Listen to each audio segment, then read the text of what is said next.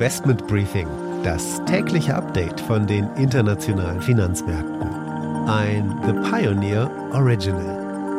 Das britische Pfund ist auf Tauchkurs, ein neues Rekordtief ist touchiert. Es könnte zu einer Notfallsitzung der Bank of England kommen. EZB-Präsidentin Lagarde sagt, dass die Notenbank die Zinsen bei einigen Sitzungen erhöhen wird und die OECD rechnet mit einer Rezession in Deutschland minus 0,7%.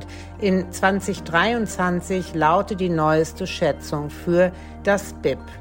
Die EU findet keine einstimmige Lösung beim Preisdeckel auf russisches Öl, berichtet Bloomberg, die Entscheidung werde verschoben. Damit einen schönen guten Morgen aus Frankfurt. Mein Name ist Annette Weißbach. Ich freue mich, dass Sie auch beim heutigen Investment Briefing mit dabei sind. Der Blick auf die heutigen Themen. Wir schauen auf die Devisenmärkte und das zusammen mit Ulrich Leuchtmann, dem Leiter des Devisen-Research bei der Commerzbank. Wir schauen auf den Euro nach der Italienwahl und auch den Flash-Crash des britischen Pfundes. Dann gucken wir auf den IFO-Index, der ist abermals gefallen, die Rezession sei schon da. Anschließend geht es zu Anne Schwedt an die Wall Street und wir wollen hören, wie die neue Handelswoche in den USA begonnen hat. Hier hat die Woche so begonnen, wie die alte aufgehört hat, mit schlechter Laune. Die Anleger fürchten jetzt eine Rezession und möglicherweise sogar eine weltweite Finanzkrise.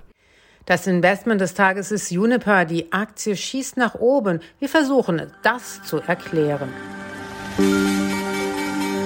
Das sind die Themen heute. Die komplette Ausgabe hören Sie als Teil unserer Pioneer-Familie. Alle Informationen dazu finden Sie online unter thepioneer.de.